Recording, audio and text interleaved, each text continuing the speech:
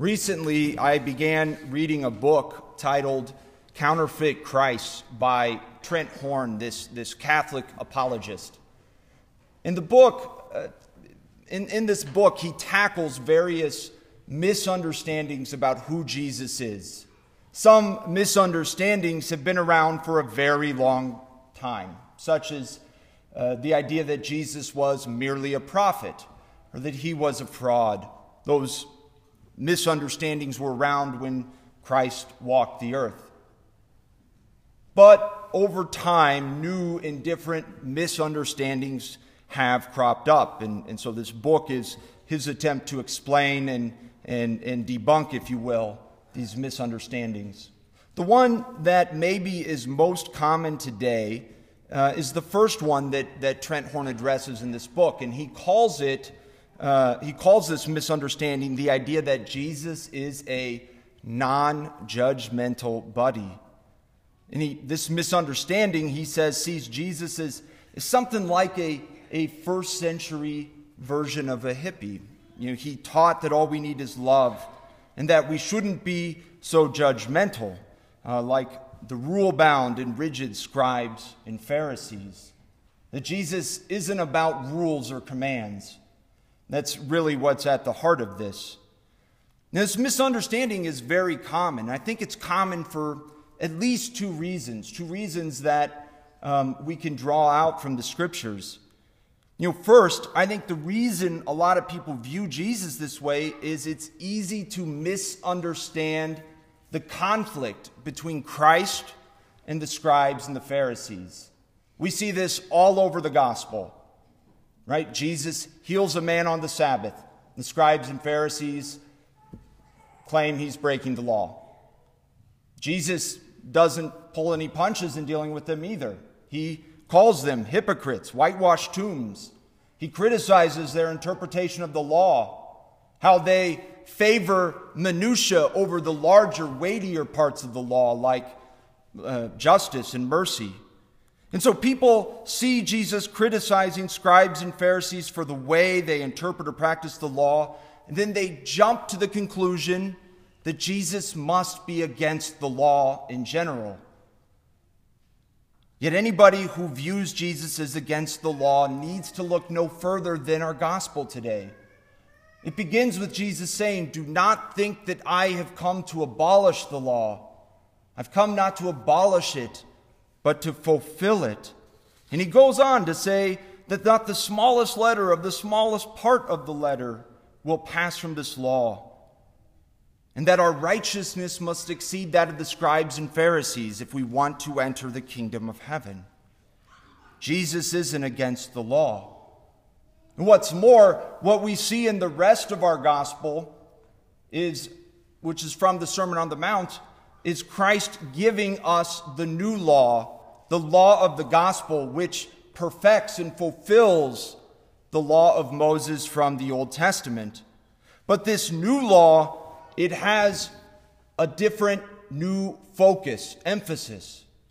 This law does not add external observances, but instead it's focused on reforming our heart.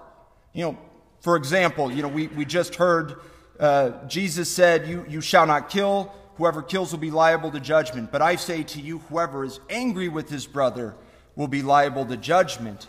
And it doesn't stop there. It escalates. Whoever says to his brother, Rakah, will be answerable to the Sanhedrin. And whoever says, you fool, will be liable to fiery Gehenna. It escalates. But this is concerned not with an external action first and foremost, but with something going on in the heart, in our interior life. There's an old saying, sow a thought, reap an action.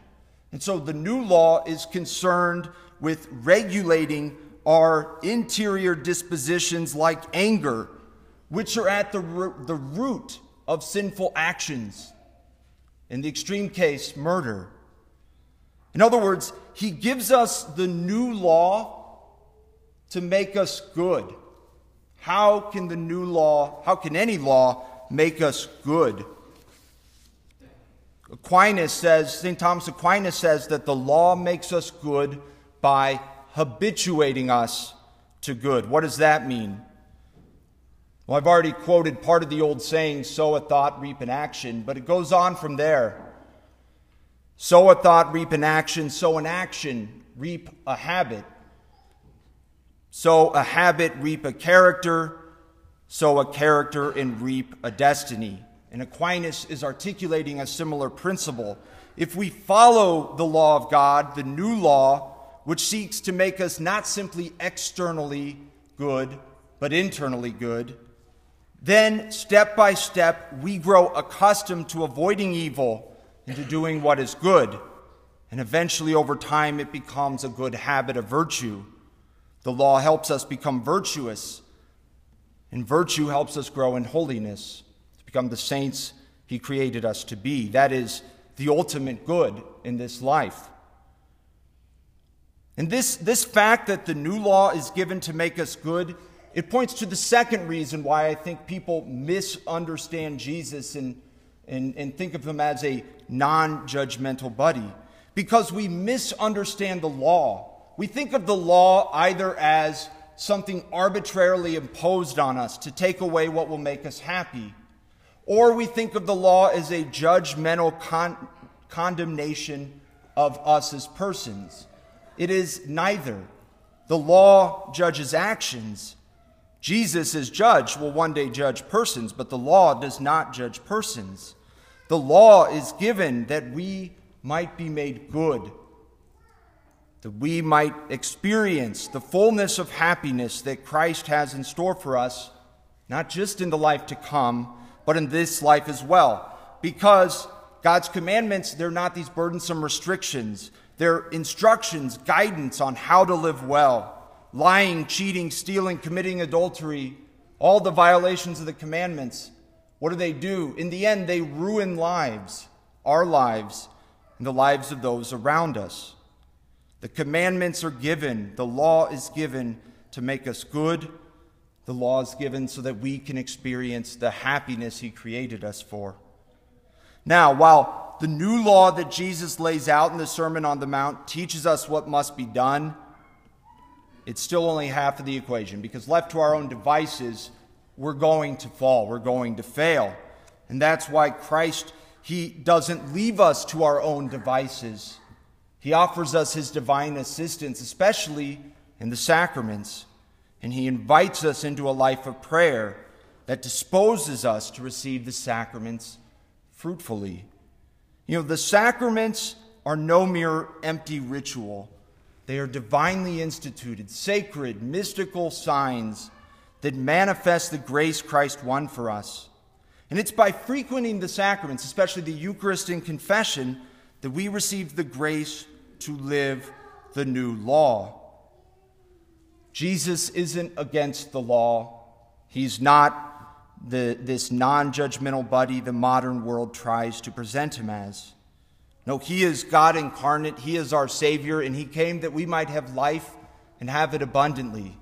And it's because he wants us to have this abundant life that he gives us the law, that he gives us his commandments. So as we continue with Mass, as we prepare to celebrate and receive the sacrament of the Eucharist, let's pray for the grace to choose to follow his law, so that he might make us good, so that we might experience the happiness he has in store for those who love him, for those who follow his commands.